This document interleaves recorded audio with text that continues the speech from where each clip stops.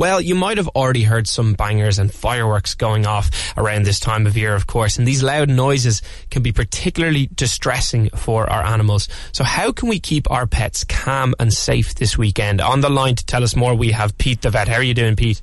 I'm very well, thanks very much. Yes, I feel very sorry for pets at this time of year. Yeah, for sure. And I was going to say that even around this time of year, I can even, with my own dog at home, I feel, a bit of a change of his demeanour and all the rest of that. Is that because of the difference of hearing between humans and animals? I think there's two things. First of all, their hearing's much, much more sensitive than our own.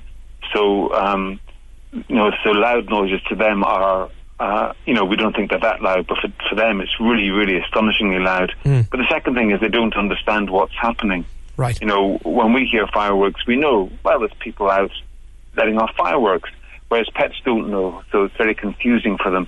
And something like 80% of pet owners would say that their pets react badly at this time of year. 80%, so it's very, very common.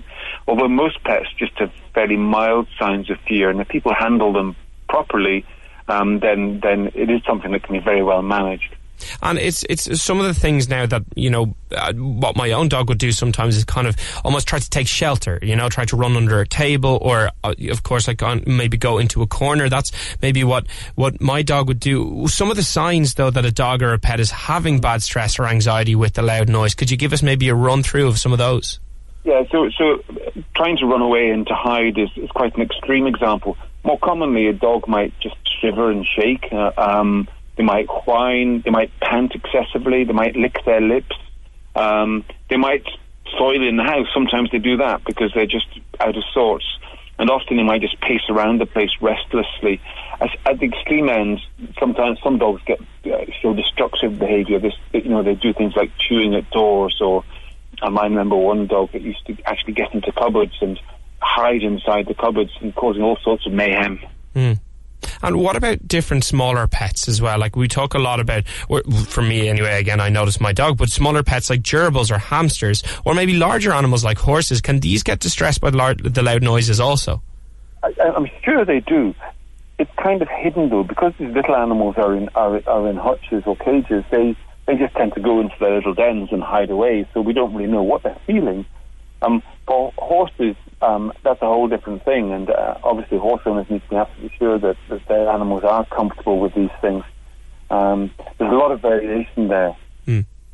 Well, so what can we do now if we notice maybe signs that our dog or cat or whatever kind of pet it might be is having, maybe some stress or anxiety about this? What can we do to help them feel calmer and maybe to create a safer place for them? Yeah, well, I think that what we talk about every year is the benefits of providing a den or a hiding place where your pet can feel safe. So, you put a comfortable bed in there with old sweatshirts or other clothing so that your pet has a sense of your reassuring presence. What you might do if you have a dog, if your dog is used to living in a crate, which is one of these metal wire cages, you might pop them into the crate and put some blankets over it that will help dull out any sound. And cats tend to just want somewhere to hide, and so you might let them do that. You might let them into your bedroom, and sometimes they'd like to go up higher, even on top of a wardrobe or something, so they can, feel that they're in somewhat control of what's going on.